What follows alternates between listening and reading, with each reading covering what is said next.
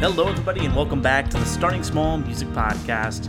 I'm your host, Justin McCormick, and today we have a very special guest. We have the bassist for Thomas Rhett, Travis Vance. You're going to hear the story of Travis's time at Berklee studying music and what made him make the decision to move to Nashville after college. You're also going to hear the story of the making of his debut EP, The Chase, in 2011, and 2011 is also the year that he joined the band of country music superstar Thomas Rhett. I had an awesome time talking to Travis, and I know you guys are going to learn a lot in this episode. I hope you guys enjoy, and we'll see you at the end. How you doing today? I'm good, man. Thanks for having me on. Yeah, no problem. So kind of getting right into your story, you grew up in Fort Worth, Texas. What was your childhood like? Man, it was pretty normal. I mean, I traveled a good bit. My folks like to travel, so I saw some cool stuff growing up, but, public school, all that kind of thing. I had a really great jazz band director growing up who was really important, as a lot of people know who go through public school music education programs. A good teacher can make or break your interest in music over time. I was lucky to have a couple of really good ones. So yeah, I mean, it was pretty weird growing up in Texas. I'm not a very stereotypical Texan, like maybe a stereotypical Austinite, but I don't do Texas anymore. It's no disrespect to the people who like it. It's just not my scene at all. And I can't stand the weather. It's just too hot. It's too hot. Now, what makes an Austinite differ from a person from Texas? Well, in the same way that anybody who lives in Nashville is different than pretty much everyone who lives in Tennessee, Austin's kind of the same way, right? It's like, the whole keep Austin weird thing. There's a much more sort of artistic, liberal-leaning, progressively minded community of folks in Austin compared to the rest of Texas, right? Gotcha. Same Nashville with Tennessee, that kind of deal. And I mean, Nashville and Austin are a lot alike, but Nashville has better weather and a more national music industry versus Austin, which tends to sort of stay Texas-centric. I mean, I'm speaking a little out of class here, but you know what I'm saying. No, yeah. So did you grow up in a musical family, or were you kind of the first one in your family to pick up an instrument? No, I did grow up around music a bit. I mean, I'm the first professional musician, at least in a couple of generations. Turns out I had a great uncle, Jack Vance, who was a bass player and a band leader and did like Western swing stuff, like out in Arizona. Oh, that's dope. I didn't find out about that till much later in life, but yeah, like my mom played piano a little bit. My dad played a little bit of guitar.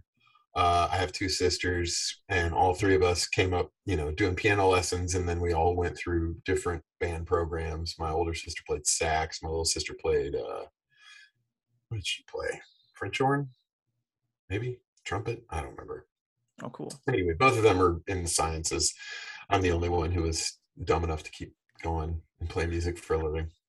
Hey, well, it worked out for you. Now, was the bass the first instrument you picked up? No, learned how to play piano first, like a lot of people, like did kinder music, I think when I was like 4 or 5, and then went into piano and did piano until I was in like 5th grade. And then I went to 6th grade orientation, and my older sister was already in band, and the band instructor, who my older sister loved, told our whole, orientation program that they really needed a tuba player in the band. And I was like, I like to fit in and I like to do things that people need. So I started on euphonium, low brass instrument, and moved to tuba. And that kind of segued pretty nicely into bass. One, because I played tuba in 6th grade, then in 7th grade, they started a jazz band. And I told my folks I wanted to get a bass guitar so I could be in jazz band. And it was the same clef, right? Like notation wise, so I already knew how to read bass clef, which was great. And then again, it was just this sort of like goofy thing that I have where I'm like, I just want to go where people need me, okay, I'll go play bass in the jazz band. But then pretty quick, I was like, oh, cool, I can play Beatles tunes and REM tunes and like whatever I want to on bass. And I had a great private bass teacher who then was, after I picked up bass, picked it up pretty quick because I already had background and knew how to read. But then went to my teacher and was like, hey, I really want to learn like Pearl Jam songs and like Primus songs.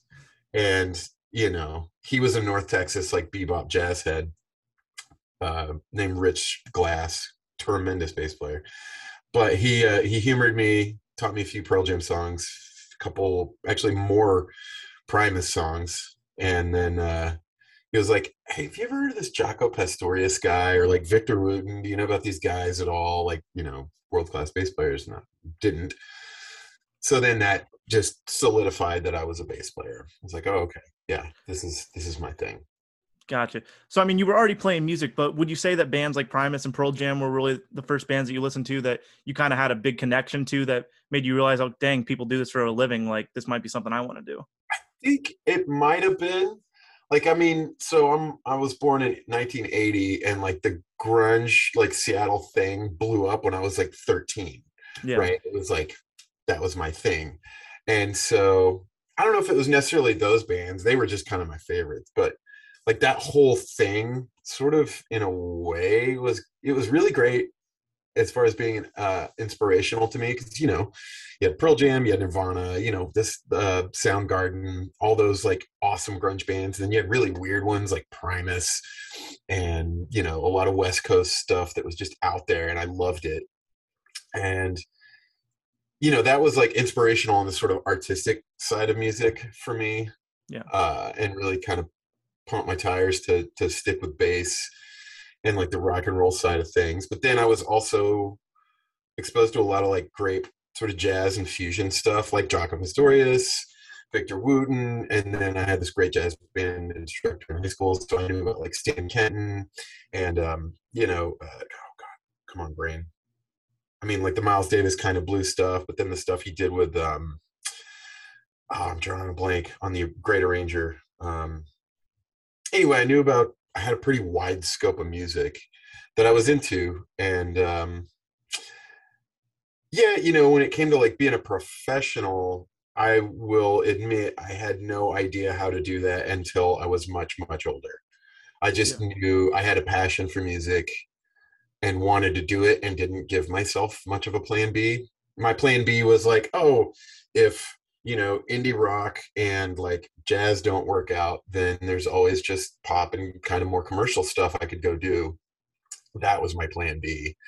Um, anyway, that's a long way of saying that. Yeah, I mean, I loved a lot of cool bands, but I had no idea from a business perspective what I was doing until I was much older. For sure. Now, going through high school, did you have bands that you were kind of playing out in your local area, or were you just doing the jazz band stuff at school? Right. No, good question. I was in a number of bands, yeah, like all very weird. I was in like an electro kind of goth pop band. Like we loved The Cure and The Church and weird bands like that, Depeche Mode, etc. What's But the best then, band name you guys had from oh, that era? okay. So then I was gonna say I was in this like sludge punk kind of goofy band with a bunch of buddies. I played drums in that band. I'm not a drummer, but I played drums anyway. And we were called Pacemaker Bob and the Wicked Fat Kids. That's awesome. It was a really, really good one. Now, coming out of high school, you decided to go to Berklee College of Music, which is obviously a huge dream for any musician. How did that come about? I mean, coming from Texas, like I'm sure going to Berklee isn't a normal thing, and I'm sure that was a very rigorous like audition process to get into. Well, so I was kind of groomed to go to the University of North Texas, which is in Denton, which is about 45 minutes away from Fort Worth, where I grew up. I went to jazz camps there, the whole nine. And UNT has some unbelievable musicians that have come out of there. A lot of great drummers. Matt Chamberlain came out of there. Oh, A cool. guy named Earl Harvin. Um, there's dozens more. It's whatever. Uh, but it's sort of last minute, like senior year in high school, I had this weird revelation where I don't know, I love jazz. I really do. Like I still listen to it quite a bit. But I hope nobody from UNT ever sees this or they're gonna hate me. It just felt like UNT was like a competition, like who could bebop the hardest and who could sort of out uh gunsling the next guy, like not in a chopsy way. It's hard to describe. Anyway, I also had some personal things happen that involved Denton, Texas, and I was like, I can't go there. Like, I just can't go live there. And was actually going to drop out of school. I was going to drop out of high school. I was like done. I knew I was going to play music for a living. Yeah, So quick high school, and I was getting audition tape together for Cirque du Soleil because I could play keyboards, I could play bass, I could play horns, that's real I cool. could play percussion. I was like, oh, I'll just go be in the pit band for the circus, and my parents flipped out and were like, I don't remember where my mom saw this article. She saw an article somewhere about Berklee College of Music and was like, oh, look, they do rock and roll there. Um, that's not how my mom talks. But she sent me and my dad to go check it out. And I was into it. I was just like, oh, cool. This is a big city, like middle of Boston, the Northeast. Like, this is way far from what I know growing up. I was in kind of an unhealthy place physically and mentally as I finished high school too. I'm a big advocate for mental health awareness, and I was not in a very mentally healthy place. Yeah, So it felt to me like going as far away as possible was the answer, as it does for a lot of people, right? yeah. You're sitting on a lot of problems. You're like, what if I just moved 1,400 miles away? Um, I was able to get that opportunity once, and it worked out. And when I went to Berklee, there was no audition process to actually get in. Oh, Um, I was sort of at the beginning of the era where it's like, man, if you got the money, you can come. You may not get a lot out of it if you're not serious about this, but if you got the money, you can be here. And then once you get there, you audition to find your ratings, as they yeah. call them, and that puts you in different ensembles, gives you different uh, sort of. It starts you off somewhere. So Now, anyway, yeah, I loved it though, man. It was great. now, do any memories stick out from there? And did you have any classmates that went on to become big stars or just are still working professionally in the industry as well? Oh, for sure. Not tons, but quite a few pals. I was in I was in a all bass ensemble where we just played. It was all basses and a drummer, and it wasn't like fully arranged out. It was like a bunch of us just like playing unison, like we did Teen Town or like, something out of the Charlie Parker Omni book. But I was in that ensemble with a guy named Owen Biddle, who was the bass player in the Roots, Oh, the cool. not the current one, but the one before him. Um, and Owen is bad news, man. He's a good player. And then the other guy in that was a guy named Tony Gray, who is John McLaughlin's nephew and a monster bass player. Also, the current guy from the Roots, Mark, he was there at the same time as me. We didn't have a whole lot of classes together, but we knew each other. Then, yeah, like there was a dude named, oh God, I can't remember his real name, but a guy named Ray Ray. He's this trumpet player. Dude was in Prince's band. I had the good fortune to do Jay Leno before Leno went off the air with TR, Thomas Rhett. Yeah. And we go to watch Ricky Minor and Tonight Show band rehearse. And I was just like, oh man, Ray Ray's playing trumpet right on. And like got to go say hey to a buddy. That was really cool. Yeah. One of my roommates from college is doing film scores out in LA. His name's Matt Margison. He's done all the Kingsman movies. He did a Tim Burton movie recently. It's got a really long title. I can't remember. He did Eddie the Eagle. He's done like, have you seen that Pam and Tommy show on Hulu? Yeah. Yeah, my ex roommate scored that. Oh, Uh, really? That's sick. yeah, yeah, he's out there really doing it. It's cool. He went to LA when I went to Nashville, and we both were like, oh, good luck, bud. Um, yeah. Anyway, there's a lot of people who I went to school with who are still doing it, man. Like really doing it, which is super fun. Yeah. Now, you mentioned the move to Nashville. What was that decision like? I mean, being right next door to New York or maybe going to LA like your friend, what made you choose Nashville? It's a good question, and honestly, it was it wasn't a super well informed decision. It's worked out. It was that I was tired of the cold. I couldn't do another winter up there because I did 5 winters in Boston and it sucked. Um, it toughened me up. Like I can deal with winter a lot better now, but man, it was tough. Yeah. So I was like, I can't do New York. And like the concrete jungle thing, like as much as a kid from Texas, I was like, oh, cool, man, I'm going to move to like a big city. Um, After like 5 years, I was ready to be around a little bit more nature, a little bit more, I like going on hikes and I like fishing and being on boats and stuff. And I don't know, it's just tough when you live in New York or you live in Boston. Yeah. Uh, that just was kind of a priority for me. Then, so my options were New York. LA, maybe Chicago. Um, and I landed on Nashville because the last 2 years I lived in Boston, I had a car, for better or for worse, and I would about twice a year drive home to Texas, which is like a 2-day drive. And Nashville's about halfway between Boston and Texas, Fort Worth, where I grew up. And Mhm. so I would just stop in Nashville and hang out. And after a couple of times, I was like, man, this place is like real. Like the people here are super nice, like really nice. It's a really clean town. Like I started to get a little whiff. I mean, this is like I'm talking '01, '02, like a little bit of a whiff that there was more than just country music going on in Nashville. Um, I didn't know exactly what, but I was like, I don't know, man. Like, oh. You got guys like Victor Wooten living in Nashville. You got this sort of like rich history of legit sort of prodigy level musicians down in Nashville. Like, I like the South. I'll give you a whirl, you know? Yeah. And it really was that kind of deal where I was done with done with college. A couple of us from Berkeley kind of all were like, why don't we try Nashville? You know, let's go down, check it out. And four of us kind of moved down into the same apartment complex. And I said I was going to give it 2 years. And then if it didn't work out, I might head back up to New York or maybe try my hand at LA. And that was 2003. And this is coming to you from Inglewood, Tennessee. So coming up on 19 years down here, man. There you go. What did those first few years look like for you networking in Nashville, kind of getting your feet wet in town? Right. It was very difficult. Very, very difficult.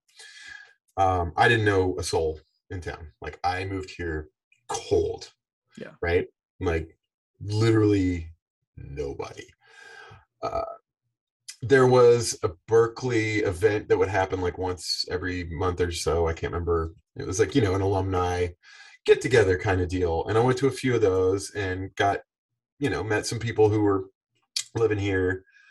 But as far as actual, like, I can look back on it now and see it for what it is. At the time, it felt really cool. I was like, oh man, I'm meeting people, other Berkeley people. They're here, they're working, whatever. But looking back on it, a lot of those were just like everybody standing around going like, you got a gig? No. You got a gig? No. You got a gig for me? No, I don't got a gig for you. You got a gig for me? No, I don't got a gig for you either. It was a lot of that. A bunch of kids. What do we know? So then a lot of what I was just working jobs to make ends meet, right? And ended up working at a coffee shop near Music Row that was opened up and run by this guy who used to be a monitor engineer who'd worked for like Tanya Tucker and Joe Diffie, all these people. He's this great guy named Brian Stoltzfus, and he opened up a coffee shop, hired me. I just was like, oh, I'll learn. And ended up it was like the Tower Records of coffee shop jobs. Like it was so fun. Everybody who worked there was like a musician or an artist kind of person, and like nobody was in the country music industry. Mm-hmm. Like a lot of them were weirdos into like noise bands and knew about all this sort of counterculture stuff. A couple of like Nashville native dudes that I got to be friends with. So I kind of got plugged into the counterculture of Nashville right away, or kind of within the first 6 months. And that was really cool because, again, like I said, I came up listening to like Fusion and like Primus and Tool and stuff. So, finding weirdos who like noise bands was really cool for me, because I just wasn't that I was like anti-country music industry. I just was more of an artistic mindset. So I wanted to start there. And let's say that was like 2004. I did that. And then, man, I like along the way would occasionally get thrown some sort of country gigs. I would do, the odd honky tonk out in the middle of nowhere in Middle Tennessee somewhere, and you learn 75 tunes, kind of like almost like a Broadway gig. Yeah. And do 4 hours on, that kind of deal. But I was always trying to more network in the sort of indie rock community. I was just like 10 years early for that, it turns out. Because now there's like a great scene. No, for sure. It's definitely taken off a lot, especially like with the success of the Basement. Now you have so many underground acts that come through Nashville. Yeah, well, and that's funny you say the Basement. Like I was in this band for a long time here called Oblio, about 7 years, and man, it was a really good band, but we just didn't know what we were doing business wise, like at all. Mm-hmm. We but we were a really good band. And if you go to the OG basement right now and look up at all the posters up there, there's like 3 Oblio posters there because Mike Grimes loved us. That's sick. Bless Mike Grimes till the end of time. Now, fast forward about 10 years. In 2011, you put out debut AP, The Chase, which was a Soundscapes kind of album. How did you find that? Wow. I do my research, man. That's awesome, man. You sure do. So what was your, like, going into that, what made you want to make a record? And kind of looking back on that now, like, what do you think about that record? So that's a man, good one, dude. Okay, so I always I had another roommate in college. This is a long story, so bear with me. Who is a percussionist.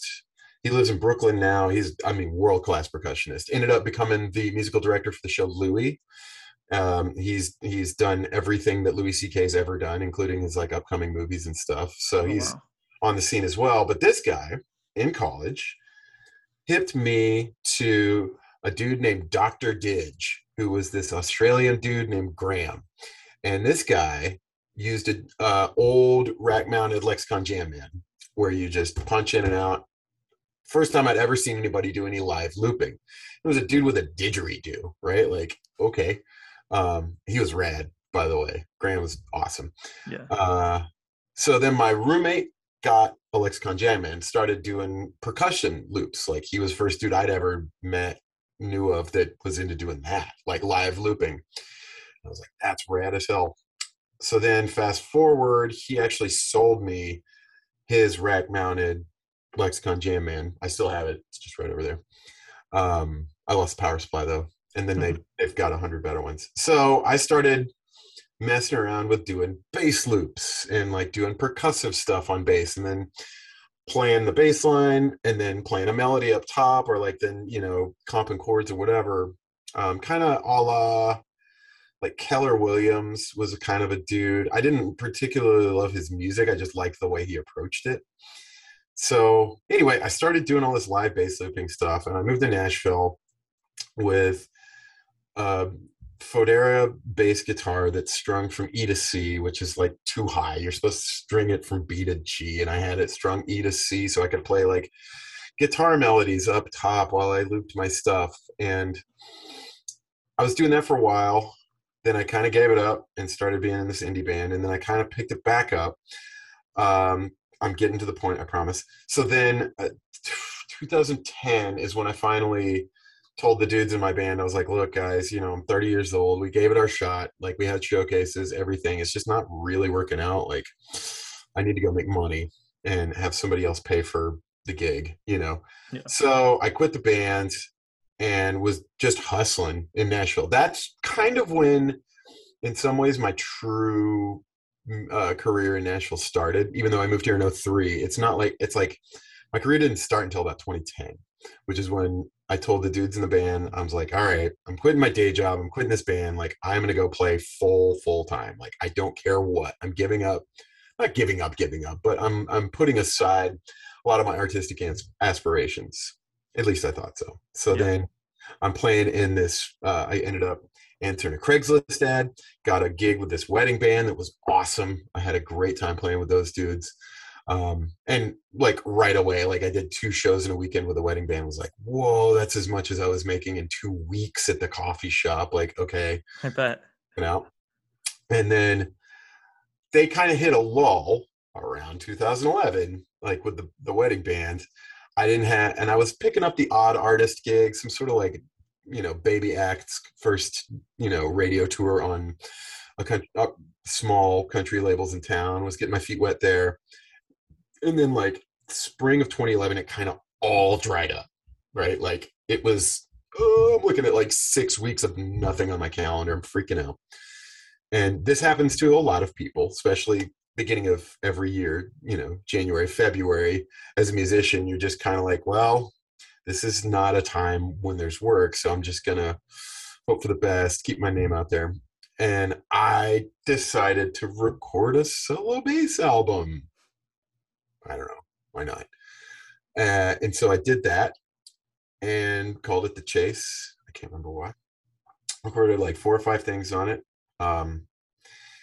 And then again, like I had nothing going on, and I knew some dudes in an indie band called Parachute Musical who were going to Texas to do South by Southwest, and they hit me up because they knew I was from Texas, and they were like, "Hey, we're looking to maybe book a couple shows around some South by stuff, like maybe do a show in Fort Worth, maybe do a show in Houston. I don't know.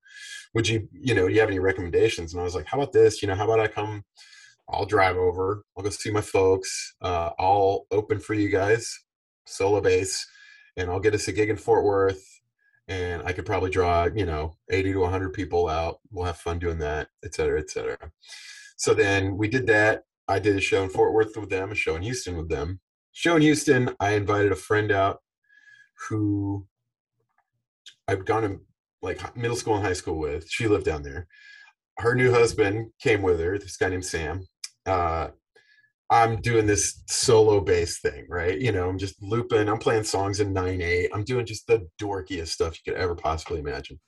I love it, but it's pretty dorky. So this dude sees me play and he's like, "Dude, like you can play. Like, what are you doing? Like, what do you have a gig?" I was like, "No, I don't have a gig. Why do you think I'm in Texas playing solo bass stuff?" Like, "Why don't I have a gig?" So he said he had a cousin who lived with a girl who had a label act, like a big machine imprint country act, and they were auditioning for bands. And he was like, "You want me to put your name in the hat?" And I was like, "Yeah, I don't have a gig. Yeah, throw my name in the hat. Great." So he throws my name in the hat. I go audition for them. They were this country act called Eden's Edge.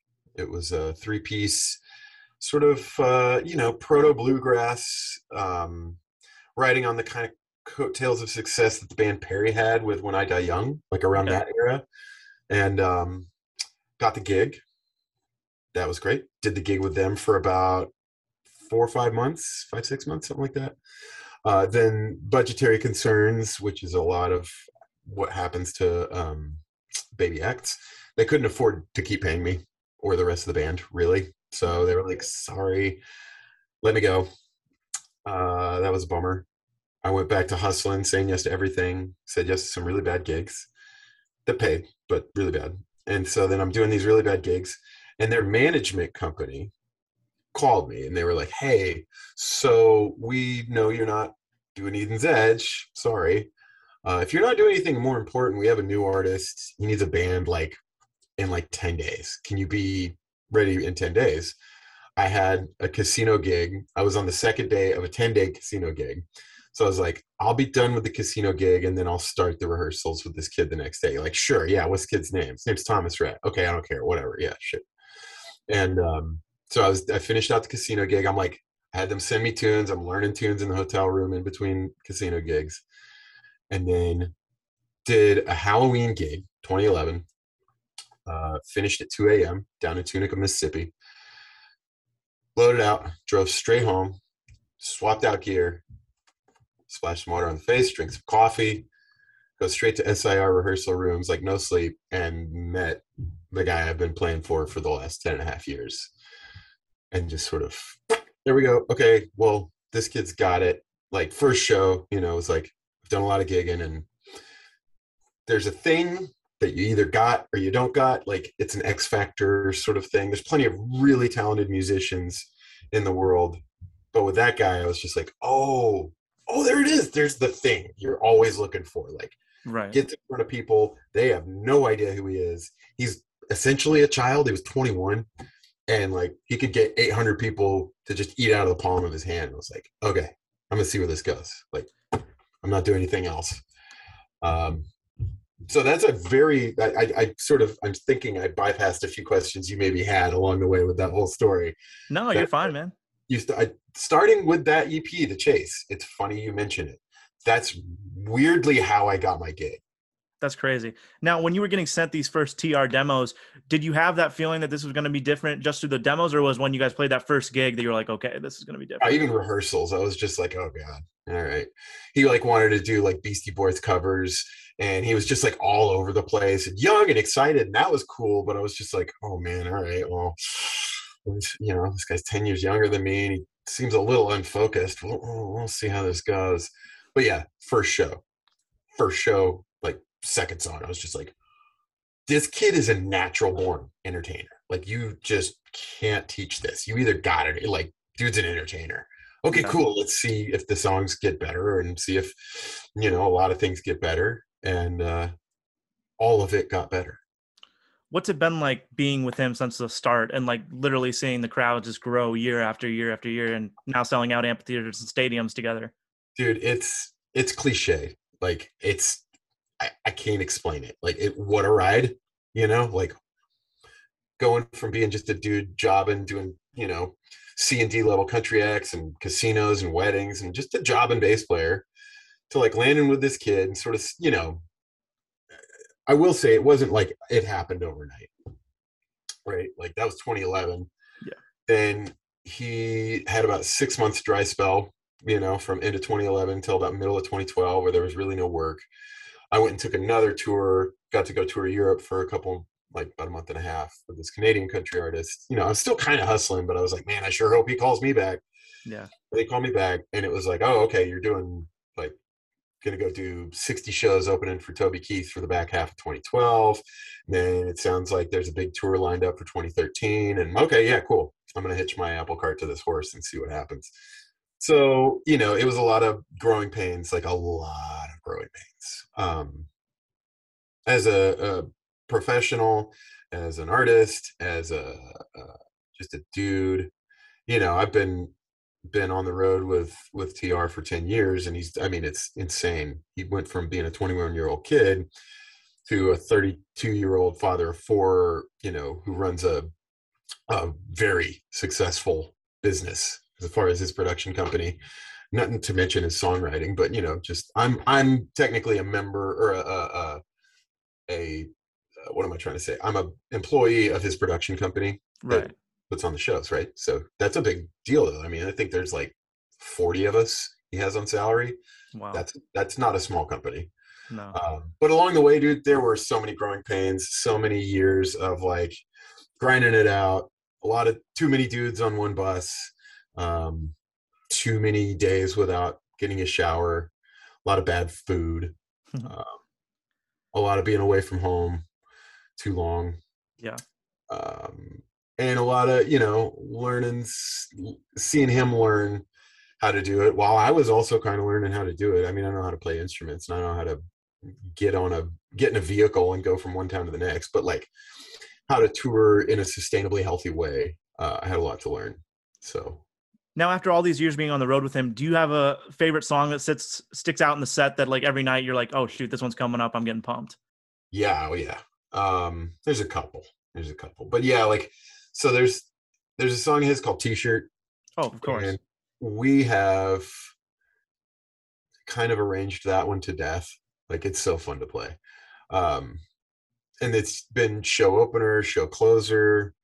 It's not the show closer right now, but it's sort of in there. And there's just like that one's like like we kind of get away with a lot in that one. There's like some like Prince, Morris Day in the Time moments in there, but then it like rocks like pretty hard at times. I play synth bass on half of that tune. Like it's super fun. Has good tempo, just always slams. That's awesome. Just one thing I want to touch on too. I'm really Yeah. passionate about lap steel. My grandpa plays lap steel. That's what got me into music. And I know that you play that too. What got you to sit down on the lap steel? And do you play a one neck, double neck? I have a single neck. Oh, it's all packed up. I was gonna break it out. Where is it? Oh, no, actually there it is. Yeah. So I got this, which is my wife got me this for my birthday a couple years ago. It's a 63. Uh, it's the Desert Fox single neck. I tuned it to C6. Man, how did I get into it? I got into it because my old band Oblio, we were a four-piece and we believed in lots of lush arrangements. Then we fired a guy, which is hard when you're in a band, especially if they're your friend. But we fired a guy, and he was kind of playing some keys and trumpet and other weird stuff. So I was the one who was like, well, I can also play keys and kind of do the Ray Manzarek thing, like play left-hand bass and split the thing and do some stuff like that. But I like, what was it? I think our drummer, his uncle, had this really gnarly old lap steel. and it was at our drummer's house. That drummer's in this really great band called the Wild Feathers these days too. Little shout Oh, out. yeah. Yeah. So Ben from the Wild Feathers, his uncle had loaned him a lap steel, or it was just at his house with him and his brother, who's also really musical. And I just was like, hey, can I like mess around with that? I don't know. I grew up playing fretless bass, like almost more than fretted bass. So like an instrument with no frets, like intonation is like, I mean, it's hard, but I worked on it. So I was like, I bet I can figure this out. And so I pretty much just taught myself how to play like a few single line things. Like I can't like rip. I can't do the like shout gospel kind of stuff on steel. I'm more a fan of like the Daniel Lanois approach, like Yeah, ambient whale noises and things like that, like creating sonic beds. for sure. It's a fun palette to play with. But that, yeah, long story short, it was like one just showed up at my friend's house and I said, hey, can I borrow that? And spent enough time with it that I was like, no, I like this a lot. This is super fun. Now, to close out my interviews, I always like to ask my guests one piece of advice that you'd give to people that are trying to pursue music right now, something that you've learned along the way. There's so many, but one, okay. The biggest piece of advice I could give you, or anyone really, is when it comes to being a professional. Like, I mean, there's a million things I could talk about as far as artistic approaches, how, technical approaches, et cetera, et cetera. But if we're talking about being a professional, as in like this roof over my head, I pay for it by playing music. The thing that I would say is most important is to know your value as a musician in a dollars and like a true number sense. And what I mean by that is talk to other professionals and talk numbers. Don't talk vagaries. Talk about how much you get paid on a gig. Talk about your salary. Talk about what X pays per day. Talk about what per diem is. Talk numbers. So many people are scared to do it. I am not scared to do it. I mean, I'm not going to do it right here, but like, me, I have buddies who know that I'm not scared to talk. They know the level of my gig and they'll call me and I'll talk very real numbers with them. And the reason I say that that's important is that it helps us know our value, one. Two, it helps you from staying in a situation that's maybe not good for you for way too long. And maybe you're squandering part of your career because you think you're getting good pay when in fact you're not. You know what I mean? Like maybe you could be getting paid a lot better for something you actually enjoy doing more, but you might trick yourself into thinking like, I'm on this like kind of crappy gig with guys I don't really care about, but like it pays enough. Yeah, but like if you're good and you're good and you spend the time honing your craft and all those kinds of things, and you tick all the boxes along the way as a professional, then you should know your value. Well, guys, there you have it. My conversation with Travis Vance. Travis, thank you again so much for coming on the show. I had an awesome time talking with you. Everyone go follow him on Instagram at Travis Vance Music. And make sure to come back next week to hear my conversation with songwriter and guitarist Austin Taylor Smith. I want to give a big thank you to TBD Coffee Co. for being the official coffee of Starting Small Music. Check them out at tbdcoffeeco.com. Check out Starting Small Music on YouTube to see all the video content from interviews. And also, follow Starting Small Music on Instagram at Starting Small Music and let us know who you'd like to hear on the podcast next. And remember, everyone starts small.